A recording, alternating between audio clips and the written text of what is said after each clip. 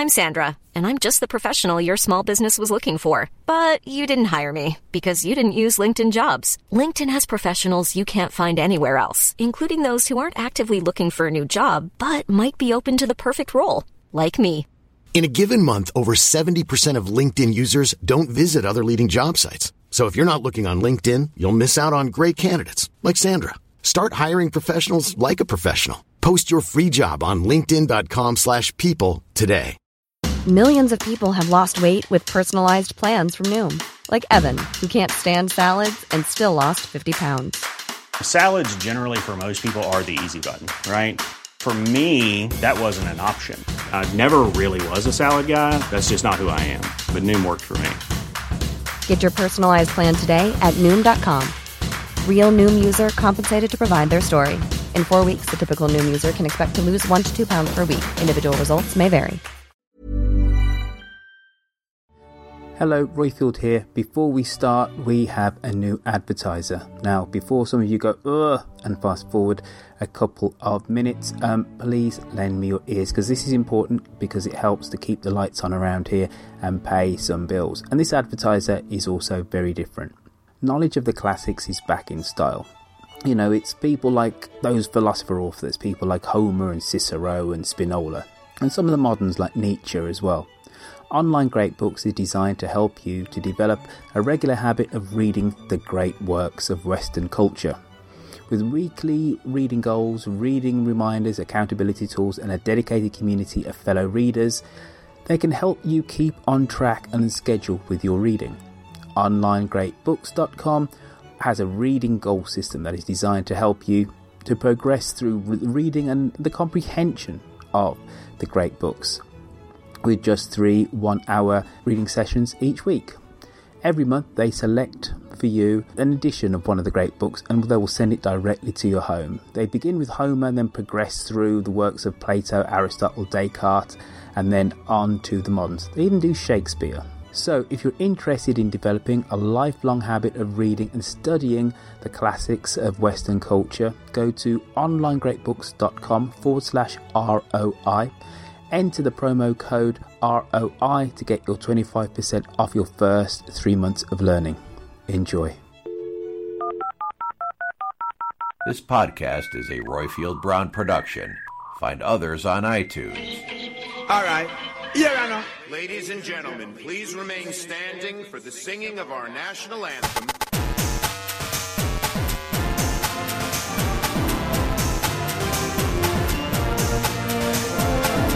He said Britain is just a small island that no one pays attention to. A former colony won the right to determine its own destiny.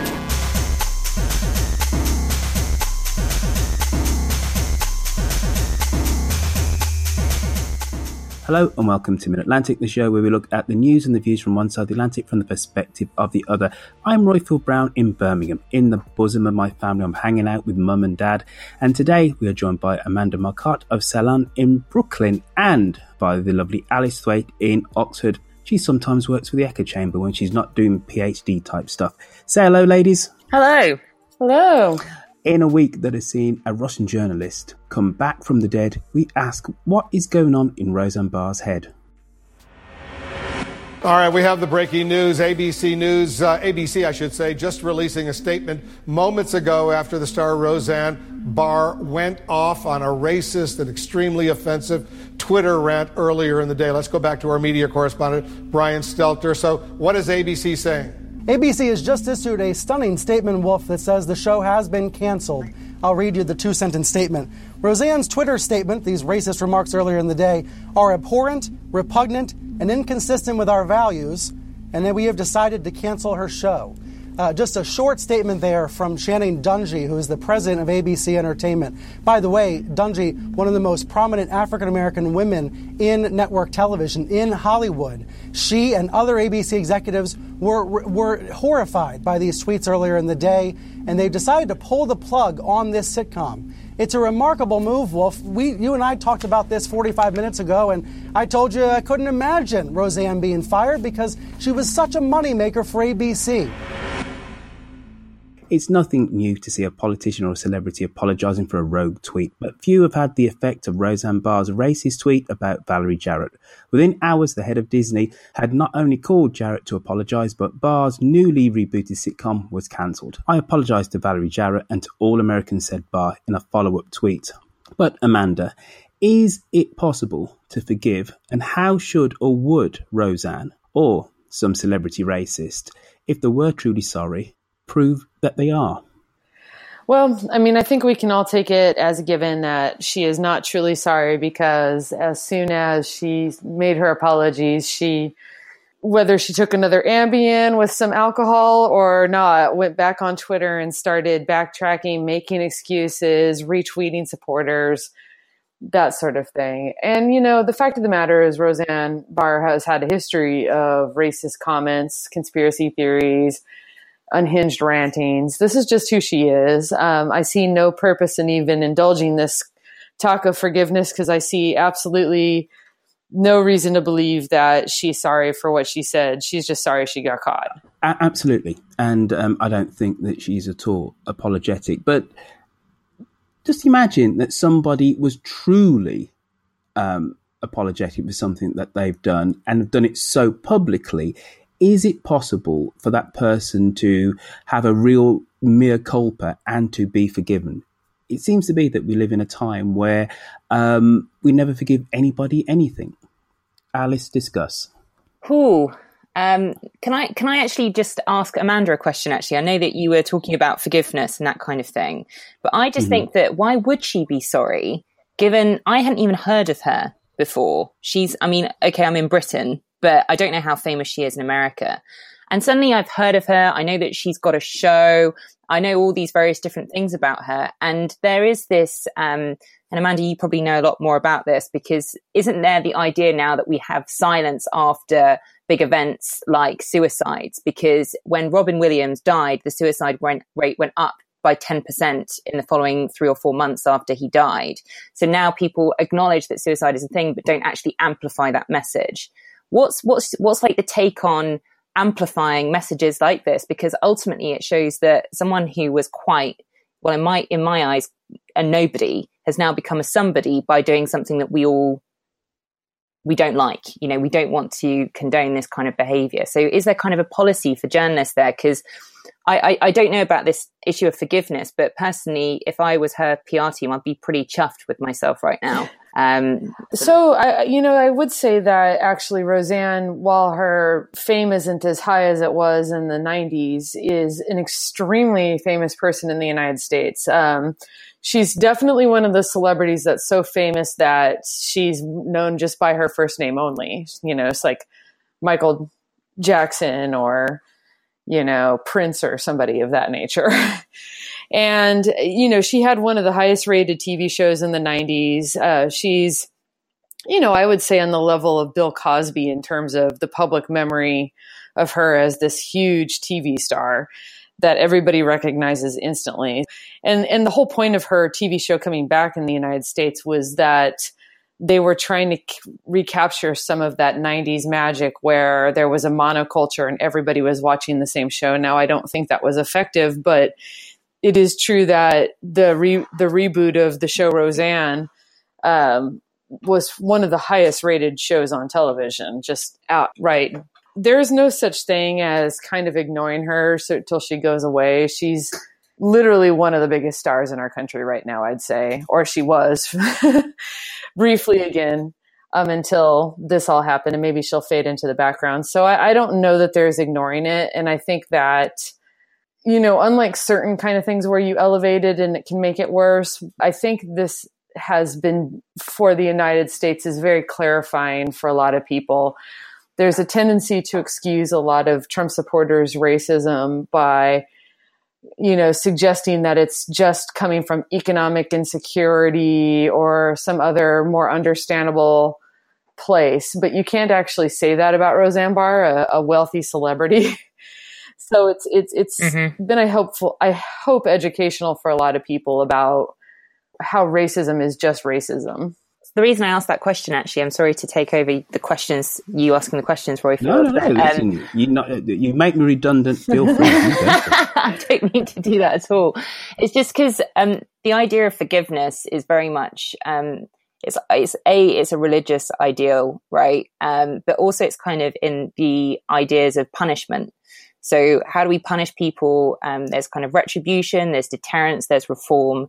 And forgiveness is definitely part of retribution. So I know that Jesus wasn't an eye for an eye, a tooth for a tooth, but the whole idea was that you forgave the people who transgressed you, or whatever that meant. And it just basically meant that, well, I don't really know what it means, if it is what I'm trying to get at. And I'm not really sure what forgiveness means in a modern day age. Well, the reason for just to ask the question is because he said that she's sorry. I do not believe she's sorry. I believe the Amanda.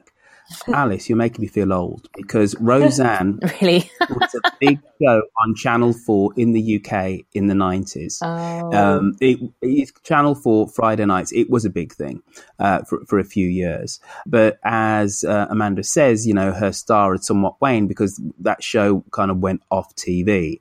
And it coming back was a big deal. A massive rating smash. 27 million people watched that first episode, wow. The rebooted episode. And for me, what she summed up is something which was lacking on TV in the United States, but definitely also in the United Kingdom, which is blue-collar, working-class people actually being portrayed sympathetically on TV. And that's something which is completely and utterly gone away from TV on both sides of the Atlantic. In effect, it's all middle-class, aspirational, good-looking, bright, young, shiny things. And there was this plump woman with her overweight husband and a somewhat dysfunctional family, and they were incredibly ordinary but very homely. Here's a question to you, Amanda. Do you think that why is it, that there are so few blue-collar Americans on prime time on TV anymore? We've now given the Conservatives another martyr here to say, look, we are marginalised, we are persecuted because somebody that looks like many Americans is now off TV. Well, I think they're going to try to say that because Republicans in the United States have gotten a lot of leverage off portraying themselves as somehow more blue collar than liberals. The actual statistics show the opposite. Democratic voters tend to make less money, tend to be more working class than Republican voters. And I think they're going to try that, but I think we should reject that narrative for the very precise reason that there's no reason to equate working class with conservatism or professional middle class with liberalism. And so as to the other part of the question, why isn't there more sympathetic portrayals of blue collar people on TV? And I think that a lot of the reason is because the people who write TV tend to come from privilege. The people who tend to make TV tend to come from privilege. And so, they tend to write what they know. In the 90s, Roseanne Barr was different because she actually had come from a working class background and kind of clawed her way into the Hollywood scene. And she brought that experience to the show. The other reason is that television, at least here, is funded by advertising still, especially cable and network television. And advertisers want shows to be aspirational so that the people in the audience feel the need to spend more money. I think it's a pretty blunt capitalistic enterprise. Do you not think it could be something to do with the fact that there was social mobility for, and the baby boomers in the 90s were in their 30s or so. And there was quite a lot of social mobility there, like Oprah came to the fore in that kind of era as well, right? Whereas today, if you're a working class kid, it's virtually impossible to try and get into the middle classes at all. And that's related to, well, certainly in the UK, things like property prices, general, like how the cost of living, the stagnant wages for graduate jobs, these kind of things. So it could just be a reflection of actually what's going on in society as a whole, that this whole idea of social mobility and a meritocracy is just failing us in 2018.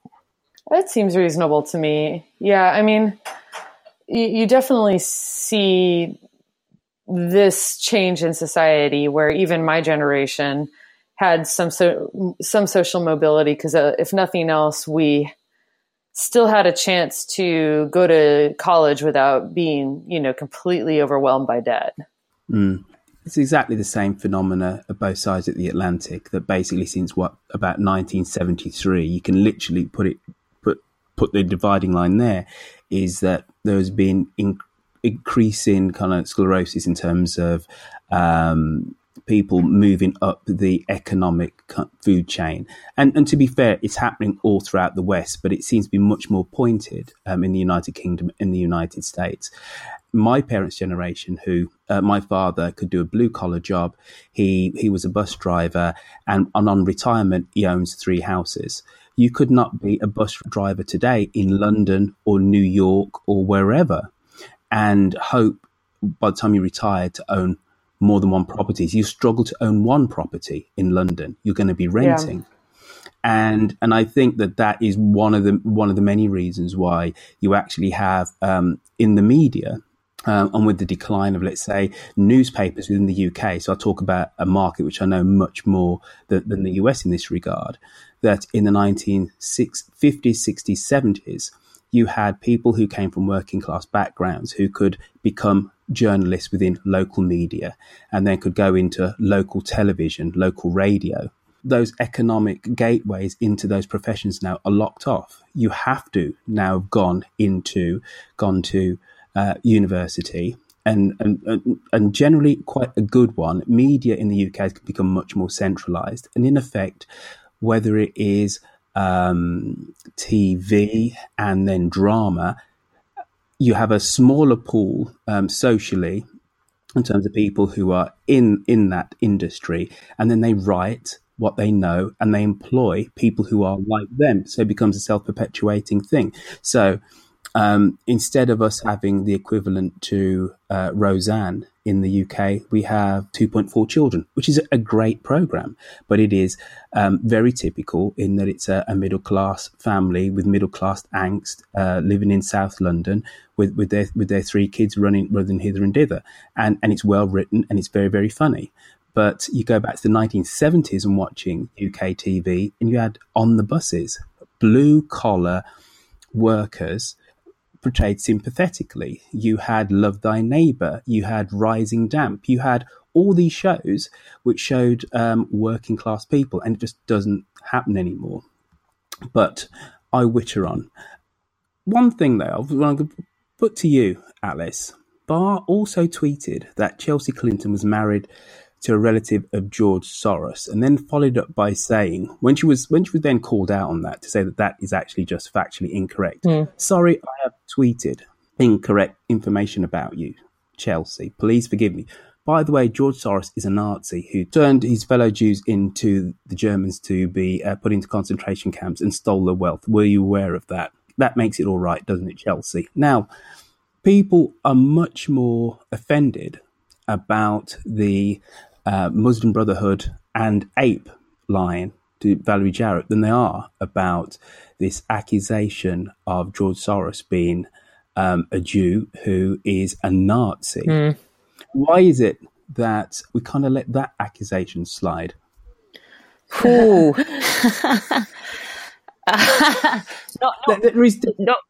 Not being from America, so but you're a human being. I mean, and we call people Nazis all the time on social media. And I'm not Jewish, but Roseanne Barr is, and George Soros is, and that has got to be one hell of a slur to throw about, and it's factually incorrect. But our whole focus is on the insult to Valerie Jarrett, and this has almost gone underneath the radar. Yeah, I mean, I hadn't heard that, to be fair. My boyfriend's Jewish, and so we do talk about the kind of the rhetoric around anti-Semitism and the rhetoric around race quite a lot, because anti-Semitism is, I mean, this is just me speaking from vague conversations, right? I'm sure there's scholars out there who know far more than me, but it's not as easy to identify whether or not someone's Jewish as someone is and in possession of black skin. Well, I mean, it's we know it's a social construct, so it's just easier to kind of identify. And I think we live in a very visual world right now. We live in an incredibly visual world, and ultimately, Jewish people don't have the kind of economic deprivations generally. I mean, I'm making huge generalizations here that I'm not very comfortable doing, given I don't know that much about the subject, as Black people do, as women do, as I know Latina people do. For these reasons, I went to a series of lectures recently on a history of scientific racism, and there were many things that were excellent about the talk, but there was one thing that kind of stood out, and that was that he claimed that Nazis just kind of targeted Black people, and he kind of implied that. And I was quite upset by this, but also, I'll be honest, I didn't want to kind of challenge this kind of thought when I was a white person who wanted to listen. And I knew this was kind of like a safe space for Black people at the time. And I remember going home and discussing this with my boyfriend, and discussing this with various friends who are people of color, and just saying, what would you have done in that situation? And the thing that we keep on coming to is this whole idea of identity politics still is about victimhood for one specific identity. And it's very difficult when you're trying to champion the problems of your identity. So when I talk about feminism, there is intersectional feminism, but the language for that is very difficult to come by in a pithy tweet. I know we've got 280 characters now, but it's very difficult to express nuance even in that kind of short period of time. So one thing that I'm constantly on the lookout is how do we move beyond identity politics? And I don't really want to compare this to what happened with Roseanne Barr in the tweet that she did, because I think that was horrific. I think that they probably kind of come under the same large umbrella.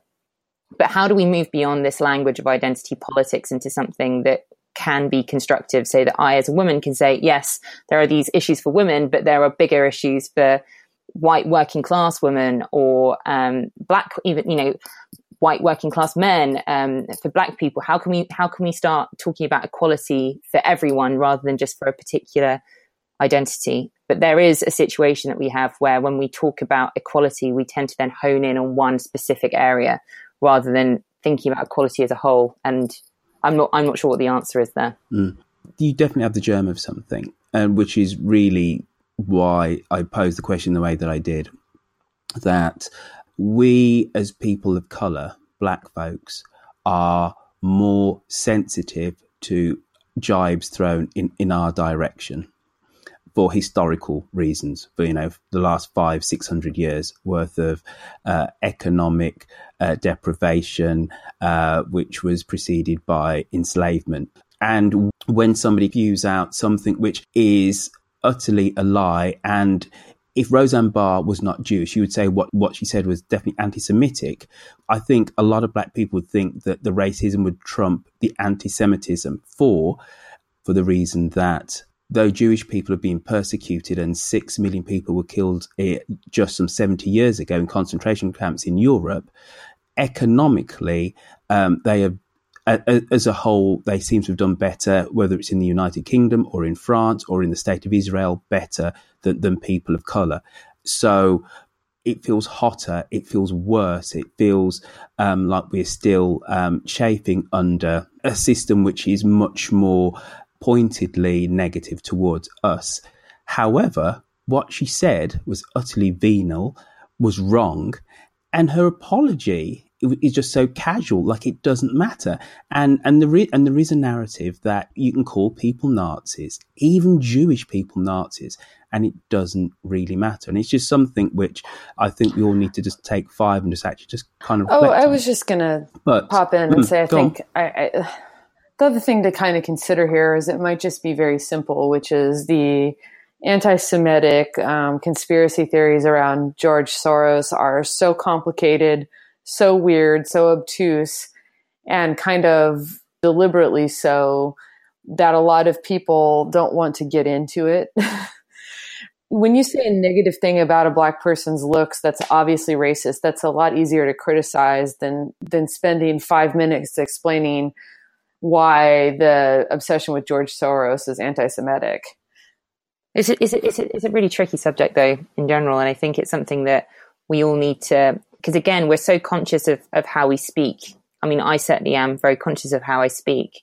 And I'd just love to have, in some respects, a more open dialogue with, and in a safe space as well, about how we counter all of these negative narratives. What, though, Alice? Even saying safe space, a lot of people would say you shouldn't have a safe space. You should be able to have a robust conversation. I completely disagree with that, and I could kind of point you to articles that I've written on that subject, because I see safe spaces as just being not necessarily a mindset, but literally a physical space that you enter into for 20 minutes a week or something like that, so that when you do speak, you speak much more freely and you speak with people who kind of vaguely know what you're trying to get at and aren't criticizing the basic foundations of what you're saying. When you think of safe spaces, I think of chemistry departments. Chemistry departments don't let people who are against science into their department. Environmental departments don't let people who deny climate. Well, they let climate change agnostics into their departments, but they don't kind of fundamentally challenge the science behind it. So I think that safe spaces are actually a really good thing. And you know, I run the Echo Chamber Club. I'm all for open dialogue, but I'm for open dialogue when we all know what we have to say. We all have something reasonable to say. And you can only really construct that in groups of like-minded individuals, really. Yeah, but right, I'm going to go back to something which you said before. And I don't get this. So I'm asking a genuine question to the pair of you. I don't understand what identity politics is, because the people who are anti-identity politics identify as, for the most part, white and male. And they say that they are patriotic. So they self-identify, and then they talk about intersectionality and how wrong that is, and identity politics, and that people are seeking to divide based on race and colour and gender and whatever. But that's exactly what they do.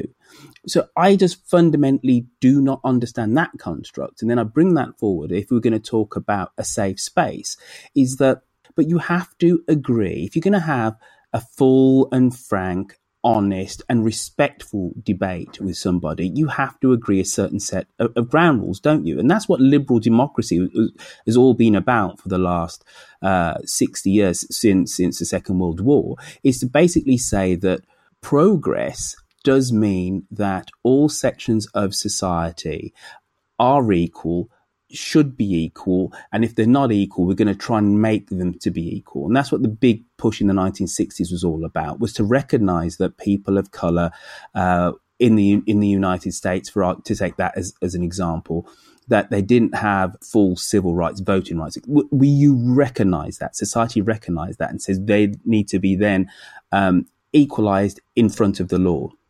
But now we have a situation whereby, even though you can look at various economic indices, whether it's in the United States or the United Kingdom, which says that certain sections of society do not strive economically, you can categorically state it mathematically, economically, on sheets of paper. This just doesn't happen. That then, when you say that this section of society, whatever it is, you know, women earn 79 cents on the dollar compared to a man. But then some people argue that no, it's identity politics, what you're entering into. There are sociological and evolutionary reasons why women have to be kept in this state. So it's very hard when those people are actually then subverting the identity politics and actually using it back at you to say that identity politics is actually a bad thing. And I absolutely struggle to understand how we can actually have a safe space if you are arguing with people, debating. I don't think argue is a hot thing. Trying to debate, trying to make change so society is fair on both sides of the Atlantic, everywhere on planet Earth, when people deny that certain sections of society economically, structurally are disadvantaged, even though the evidence is there. So I actually had a conversation very similar to this about two and a half, maybe 3 weeks ago, with a guy from a kind of an ethics lab. You know, there's all these ethics labs that are jumping up around the place. Some of them are ethical, some of them aren't. And he was basically, he said he believes, his foundation is he believes in the Enlightenment and he believes in the scientific rational method. I was like, okay, I mean, I disagree with that personally, but that's because I don't believe that there is any kind of methodological way of really accessing a truth. I think that, truth exists in many different ways, and that you need to be genuine to what your own truth is, which is not something that Trump does. For instance, he doesn't have kind of a methodological truth. He just kind of is a bit of a bullshitter. And he continued and he said, for example, I hate the way that feminists are brainwashing women into believing that they should be in tech. And as a woman who's currently studying at the Oxford Internet Institute, I was kind of taken aback by this.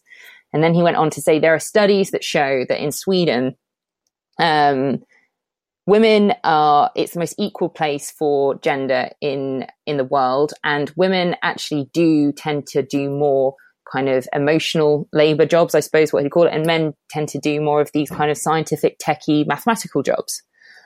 And I was just staring at him like, how on earth can you believe in the scientific method?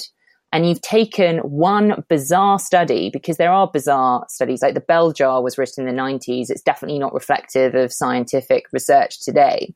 And then stare at me and say, I believe in the scientific method. I said, what is this scientific method that you're talking about? Because, scientific method is different for social sciences, for physics, for mathematics. And he was like, well, it's just rational inquiry. I was like, I have no idea what rationality you're coming from, because it's not the same sort of rationality that I share. So it was kind of that expression of, how do you have this conversation? I was just pushing back on these ideas of, what is rationality? Where is the method? And trying to be as open to the conversation as possible. But I think there really are inconsistencies in the ideas that some of these, again, the people who are against feminism or against, I suppose, constructive equality in ways that they don't believe in quotas. It's weird the way they think sometimes. But in many ways, you're not really sure where their beliefs stem from and how you're going to change their beliefs, because they're so deep rooted in what they see around them. So yeah, it was just a little anecdote, which I've been thinking a lot about, which hopefully can kind of shed some light on this. Well, let's end this section.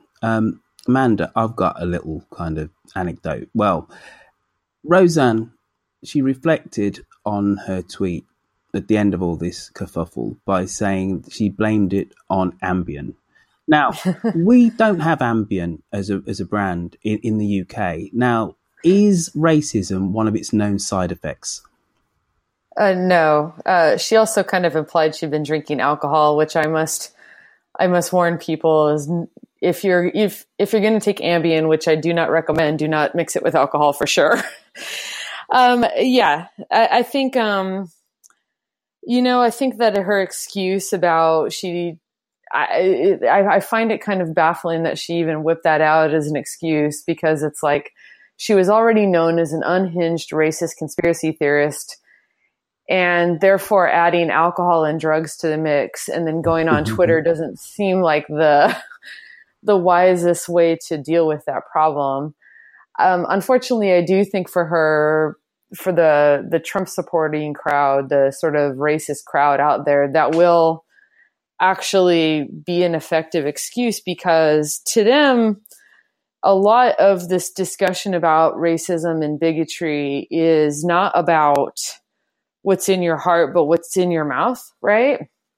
Like the kind of narrative about political correctness that, at least in the United States, has taken hold and that Donald Trump promotes pretty heavily, is that everyone is secretly a racist, right? That everyone is secretly a bigot, and that liberals are just a bunch of finger-wagging nannies that are trying to discourage people from being their true selves, right? And they basically reject the notion that at least white liberals actually disagree with racism and sexism. They think that we harbor those feelings in our heart and are just censoring ourselves. So this notion that you take some drugs and drink some wine and next thing you know, you've unleashed the racism kind of fits into that narrative, because, in vino veritas, right? And I think that that's going to be that's a hump that's very difficult to get over, because, attempts to deny that that's actually the case, when white liberals step forward and go, no, actually, I don't drink a bunch of alcohol and suddenly get racist, or take Ambien and suddenly get racist, like, conservatives are just going to roll their eyes and be like, see, they're virtue signaling again. They're just being politically correct again. So we're kind of at a stasis where one side says, you can get over bigotry and racism, and the other side says, no, you're just censoring yourself. The overwhelming result in the Irish referendum has created fresh momentum for the campaign to change abortion laws in Northern Ireland. Cabinet Minister Penny Mordaunt, whose brief includes women and equalities, has been quoted as saying the Irish vote was a historic day for Ireland and a hopeful one for Northern Ireland. And her government colleague, Anne Milton, a former Minister for Women, went further, saying she'd be in favour of a free vote in the Commons. Traditionally, votes on abortion have always been a matter of free vote. I feel quite strongly about that. So you think it should be a free vote? And if there were a free vote, would you vote to liberalise in Northern Ireland? Personally, would you do that? I would personally. As I say, I need to see the detail of the amendment. But personally, yes, I believe in a woman's right to choose. After the Republic of Ireland's historic vote to repeal the Eighth Amendment and to allow abortion, Theresa May has been urged to help liberalise Northern Ireland's abortion laws and to bring them into line with the rest of the UK. Alice, were you shocked that abortion was still illegal in a part of the UK? I wasn't shocked because I knew about it.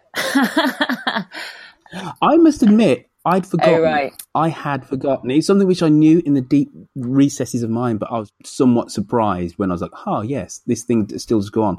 But anyway, sorry, I hijacked you. No, I think it's some of those things that if you've got Irish friends, female friends, you're very, very conscious of it. You're very, very conscious that I think it's like 10 women a day were flying over to the UK to have an abortion, which is quite a crazy number, really, given that the population of Ireland is something like 4.5 million.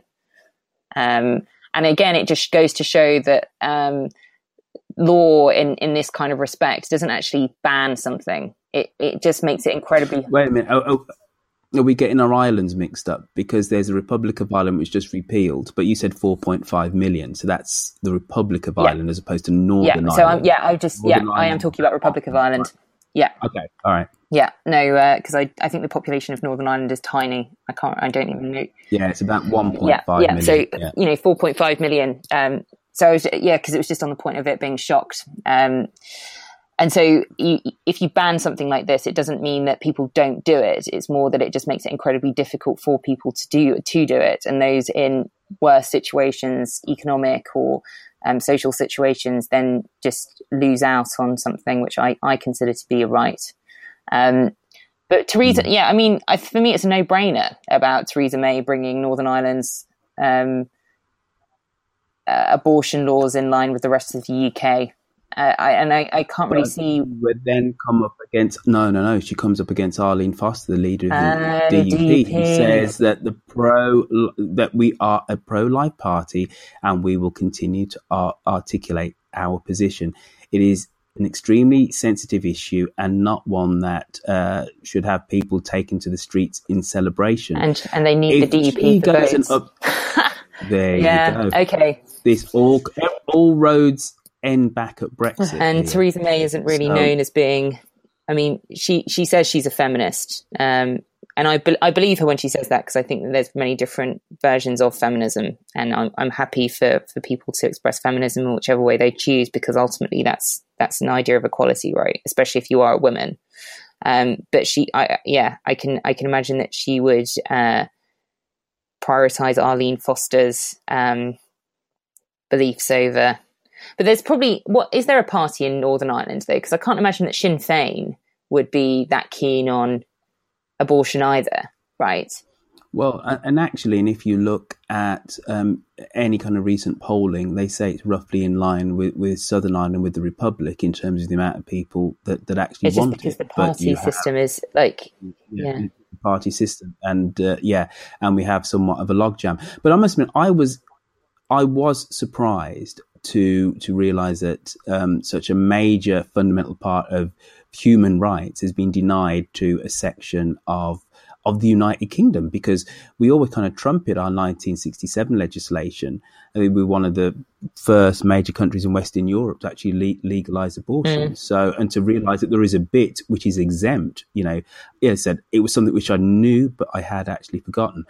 But Amanda, in the UK, in the mainland UK, there is no real serious debate about whether a woman has the right to choose. There's no serious debate at all. Yes, you have the odd Tory MP like Jacob Rees-Mogg who says that it's immoral and it's wrong, but the massive consensus is that this is a dead issue. Why is Roe versus Wade still a live debate in some parts of the States? The short answer to that word is religion. The longer answer to that question is, internationally, across the board, what you actually see when it comes to the debate over abortion rights is it's actually a Trojan horse, a stalking horse for the larger debate about women's rights and sexual liberation, right? And pro-lifers, or, I would call them anti-choicers, deny this. They say it's about fetal life, about human rights.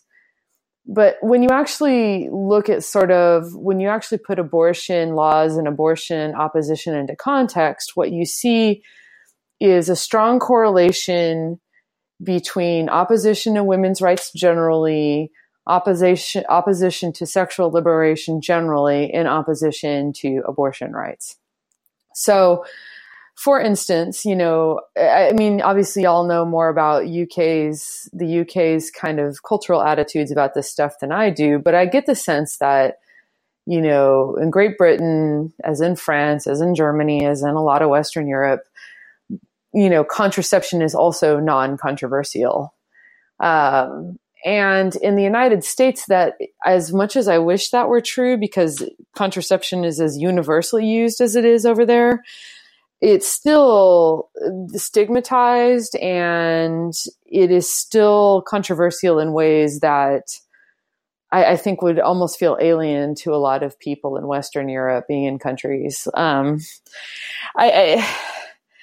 it's because our religious right is very strong here. So, for instance, under the Bush administration, they pushed this abstinence-only sex education in our schools, and across the United States, kids were required to be told that sex is only appropriate within the bounds of marriage, and contraception was not even mentioned in what was supposed to be sex education. Now, because that failed so miserably, we've kind of turned the clock back a little, but statistics show that's actually still what most kids in the United States are learning in school.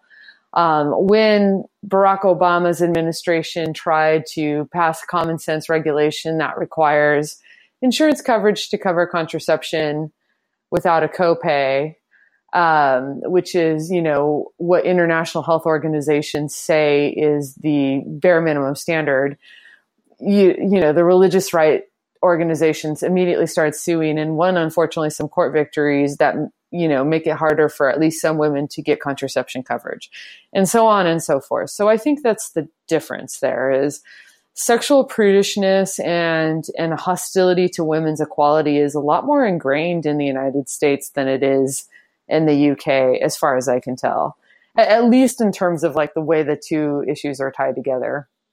And I think Ireland appears to have had similar cultural roadblocks in the past, and I'm very pleased to see that kind of falling away. One of the things I do know about Northern Ireland's constitution is it's kind of set in this gridlock between Protestant and Catholics.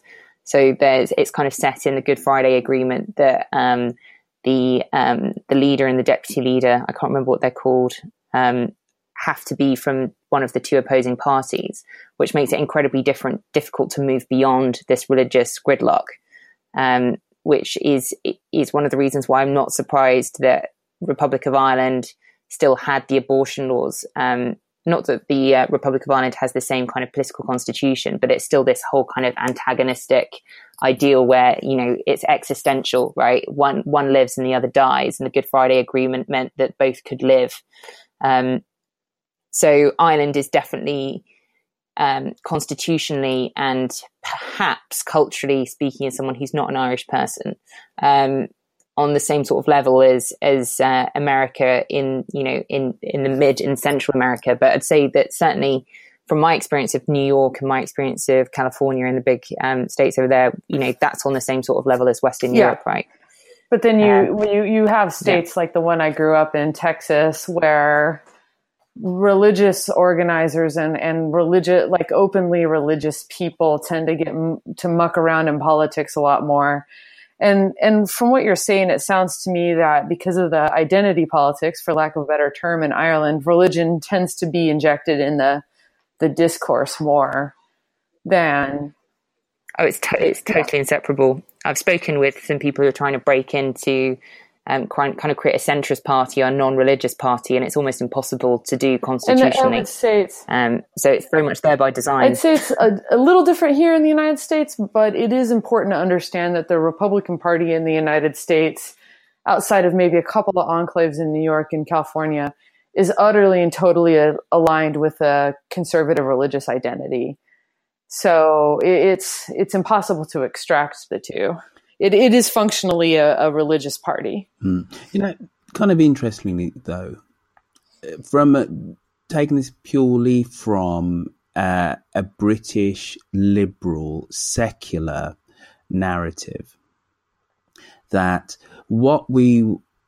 our impression of Ireland, or our narrative of Ireland since independence, was that the Catholic Church had great sway, and your local priest had great moral standing within the community. That is why you could have John Paul II come in the early 1980s and to this rapt welcome in Ireland. And then that Eighth Amendment was only written in the 1980s, that the right of the unborn child is equal to that of the mother. The 1980s, we're not talking about the 1880s and it's codified into Irish. It was 1980s. So with this view of Ireland being much more enthralled to the Roman Catholic Church, though you read everywhere that the power of the Catholic Church in Ireland is rapidly diminishing. That's the reason why you could have same-sex marriage legalised by referendum, just 2-3 years ago in Ireland. So it's rapidly changing. To discover that the anomaly in the system now is this bit of the UK still is jarring. Especially because Italy is so Catholic, right? Absolutely. Yeah. I think it is because of it's because of the war and the bloodshed and everything that happened through that period from about 1960 onwards until the mid 1990s. It was kind of the focus of, it's an obvious thing to say, it was the focus of Irish politics for such a long time. But then focusing on things like abortion is very difficult for a country to do.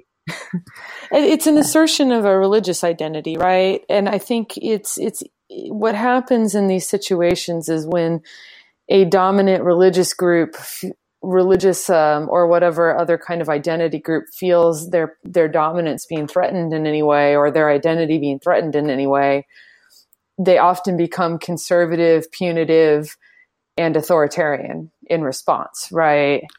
Listen, absolutely. And what you described there is the Northern Irish Union mindset, the lager, the circling the wagons and retreating back, which is fundamentally their kind of cultural construct. But actually what has happened in Northern Ireland is that conservative Catholics have actually united with conservative Protestants politically to create and maintain this system, that they're out of step with the main body politic of the United Kingdom, and we've let them get away with it, to deny women a fundamental human right.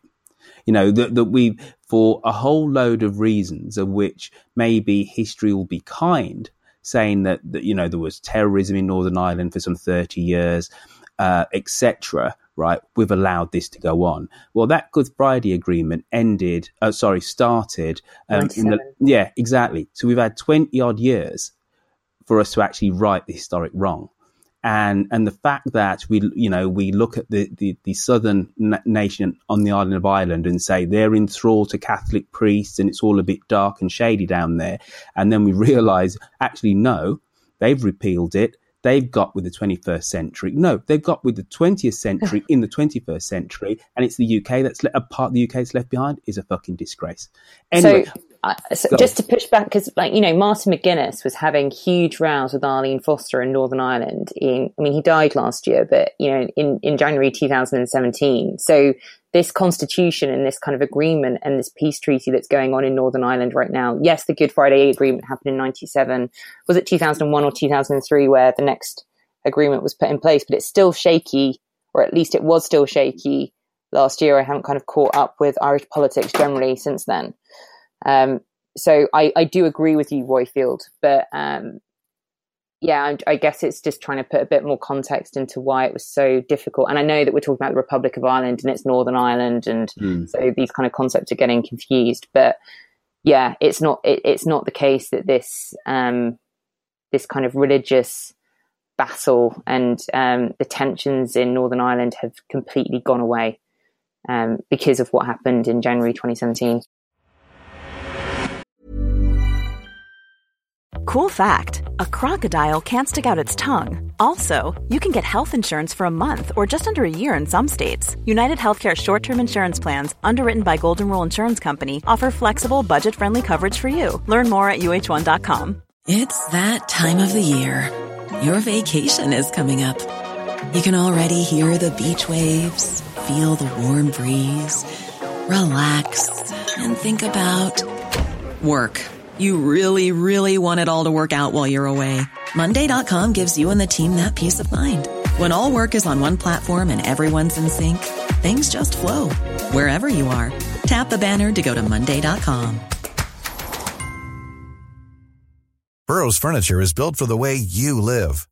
From ensuring easy assembly and disassembly to honoring highly requested new colors for their award-winning seating, they always have their customers in mind. Their modular seating is made out of durable materials to last and grow with you. And with Burrow, you always get fast, free shipping. Get up to 60% off during Burrow's Memorial Day sale at burrow.com/ACAST. That's burrow.com/ACAST. burrow.com/ACAST. Hello and welcome to The Things That Made England. I'm Roifield Brown, and with me I have...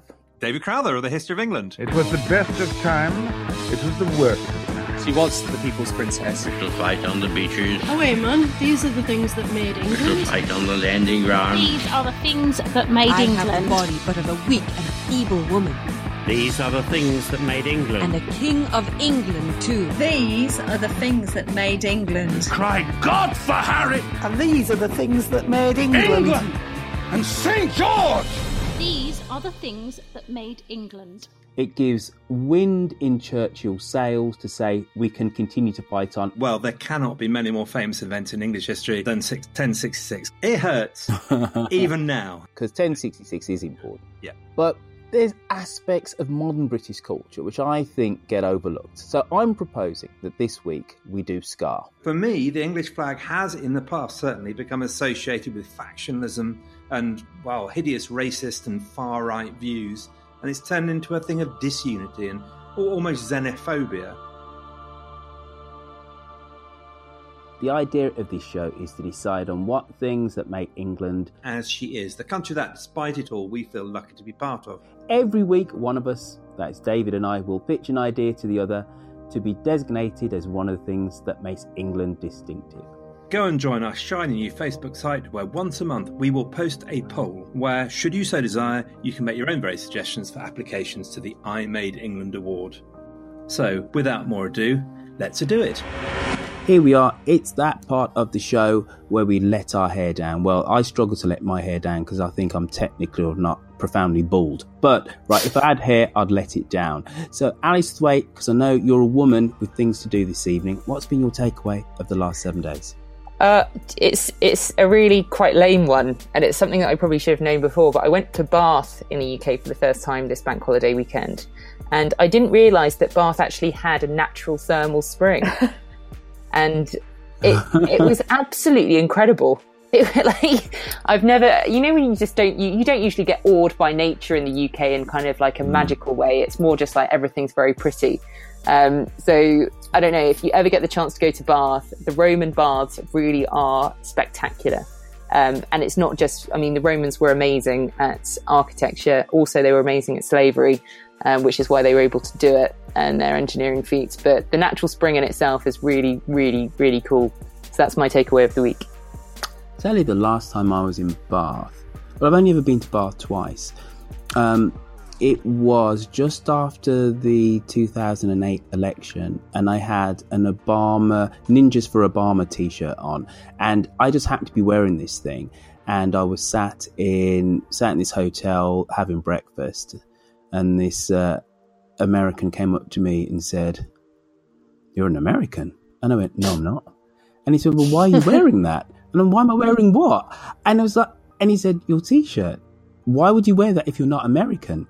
And it was just the most, this thing was just a thing of apparel for me. Obviously, there was the message, but I just threw it on that morning. I didn't know what I was wearing, but he was questioning me as to why I was wearing this Ninjas for Obama t-shirt. And it was just this kind of bizarre conversation. He just scratched his head. Why would someone who's not American be wearing this? But then walking around Bath, apart from the fact that it might have these great thermal springs, it is the most beautiful Georgian city with its crescents. And then seeing all those nannies dressed up in the 1930s, 40s apparel, pushing those perambulators. It's just, it is slightly, it's beautiful. Oh, I it's didn't a bit see kind that. of Harry Potter. You didn't see that? No, there weren't any 1930s nannies. Oh, there were loads. Maybe they've all changed the uniform, but there's obviously an agency. I do know that in September they have the Jane Austen Festival there every year, because I went to the Jane Austen Centre as well, because I'm a huge fan of Jane Austen, because how can you not be? And they kind of said that every single September for about 10 to 14 days, they and I know that the election would have been in November, so it wouldn't have been the right timing, but it does seem like there's quite a lot of these dressing up style events. It could have been a Mary Poppins convention. I don't know. Wouldn't put it past Bath. Amanda, go. What's been your takeaway the last 7 days? So I also was gone over the holiday weekend, and I went to Dallas, Texas for the Con of Thrones, they call it, and it is a nerdy convention for Game of Thrones fans. And wow. And if you love Game of Thrones, especially if you love the book series of Song of Ice and Fire, I cannot recommend going enough if they have another one. It's really fun just to spend a weekend nerding out with people about this property that you know and love. And they have the panels, some are serious and educational, but a lot of them are just goofy and fun and full of dirty jokes and just a good way to nerd out for a weekend. So there's a lot of generalized sci-fi and fantasy conventions in the United States, and I've been to some myself, like Comic-Con and Convergence, but it was particularly fun to go to one that was specifically for just Game of Thrones. My friend Aziz Eldori, who does the History of Westeros podcast, even took a couple of sessions there. He said it was good fun. Now, mine, when I can't think of something, invariably I fall back on sport. And this weekend, there were two titanic sporting contests. There was Liverpool versus Real Madrid. And most people probably know that Real Madrid beat Liverpool in the Champions League final 3-1. Yeah. But as a little kid, when I played for my school, I actually was the goalkeeper, which is stunning considering that I'm 5'7" now. So as a kid, I wasn't small, but I stopped growing at about the age of 14 or 15, and all my friends kind of shot past me. So I've always had an affinity with goalkeepers. Karius, the Liverpool goalkeeper, made two monumental schoolboy errors for 2 goals. And that's the thing, if you're a goalkeeper in football, you make a mistake, it's a goal. If you're a striker, you make a mistake, you just miss a goal. But your team is not in deficit when you make a mistake, or a defender. And it's such a lonely and a weird position. This guy made 2 horrendous mistakes that were so bad that if you'd seen that on a schoolboy pitch, on a school pitch, you would laugh and say, come on, we're not 5-year-olds and whatever. They were so bad what he did that he's almost been above criticism, that people have just said, you know what? You're never going to play for this team again. As a human being, you have to just put your arm around this man because he must be inconsolable on one of the biggest stages of world sport, arguably the second after the World Cup final, the Champions League final. He was shown up actually to be an arse, really. It was so bad. Wasn't it that he'd made as many mistakes in that one match as he'd made in the previous 35 as well? Wasn't that? He when he signed for Liverpool, he came as this. He actually signed for Liverpool for literally no money, about £4 million, and he'd had a really kind of rocky debut, and he was switching between him and the other goalkeeper as to who the primary goalkeeper of Liverpool was, because he kept on making mistakes, and then he was given this another chance at about the start of the year, and he's been brilliant. He's been a key factor in Liverpool's form, into the fact that they came third in the Premier League. But these mistakes were so bad.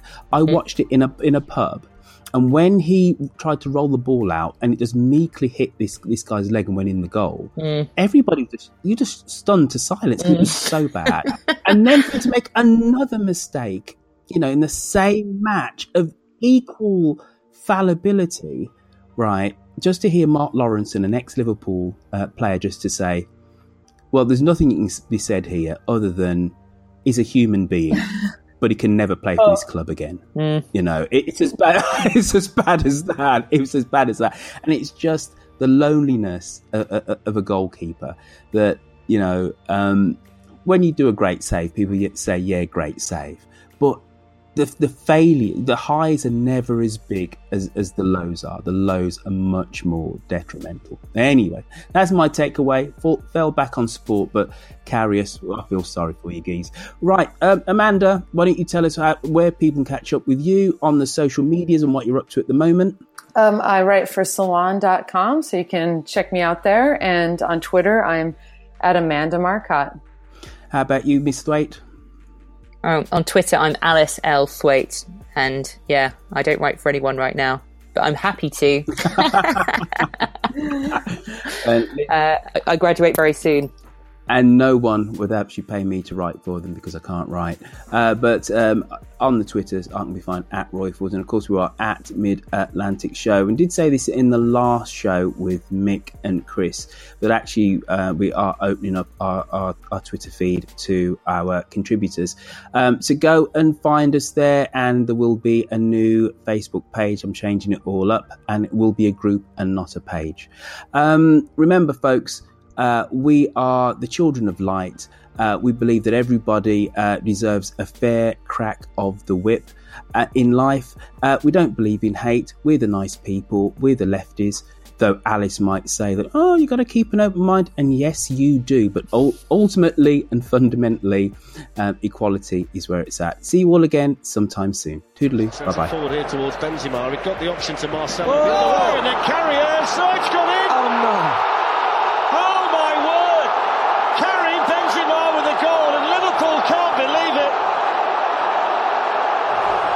What a way to go behind in the Champions League final. It's Real Madrid 1, Liverpool 0, and what on earth happened there? I think he goes to throw the ball out and it just hits him straight away, doesn't it?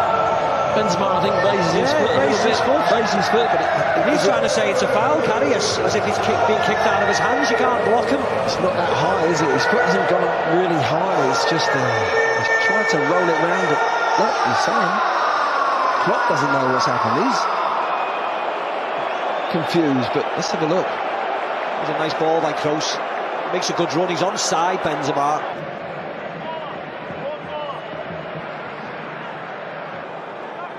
It's Gareth Bale again, and it's a howler from Karius. Two goalkeeping errors tonight by Karius have cost Liverpool so dear in the Champions League final. The first goal from Bale was spectacular. The second one was so fortunate. And And it's probably going to be enough now to win the Champions League for Real Madrid. It's Real Madrid 3, Liverpool 1, and you cannot legislate for that. You see Gareth lines it up, takes the shot on and moves about a little bit, but he knows it's a big mistake. It's the teams that makes the less mistakes go on and win games. And there's been a couple tonight. You see here, Gareth just lines the shot up, no problem, no pressure on the ball. He's having a shot, bit of movement, but that's easy, that's an easy one, that. Well, that's it. It's heartbreak for Liverpool, and the difference in emotion at the end of the game is tangible. A lot can happen in the next 3 years. Like a chatbot may be your new best friend. But what won't change? Needing health insurance. United Healthcare Tri-Term Medical Plans are available for these changing times. Underwritten by Golden Rule Insurance Company, they offer budget-friendly, flexible coverage for people who are in between jobs or missed open enrollment. The plans last nearly 3 years in some states, with access to a nationwide network of doctors and hospitals. So for whatever tomorrow brings, United Healthcare Tri-Term Medical Plans may be for you. Learn more at uh1.com. Even on a budget, quality is non-negotiable. That's why Quince is the place to score high-end essentials at 50 to 80% less than similar brands. Get your hands on buttery soft cashmere sweaters from just $60, Italian leather jackets, and so much more. And the best part about Quince, they exclusively partner with factories committed to safe, ethical, and responsible manufacturing. Elevate your style without the elevated price tag with Quince. Go to quince.com/upgrade for free shipping and 365-day returns.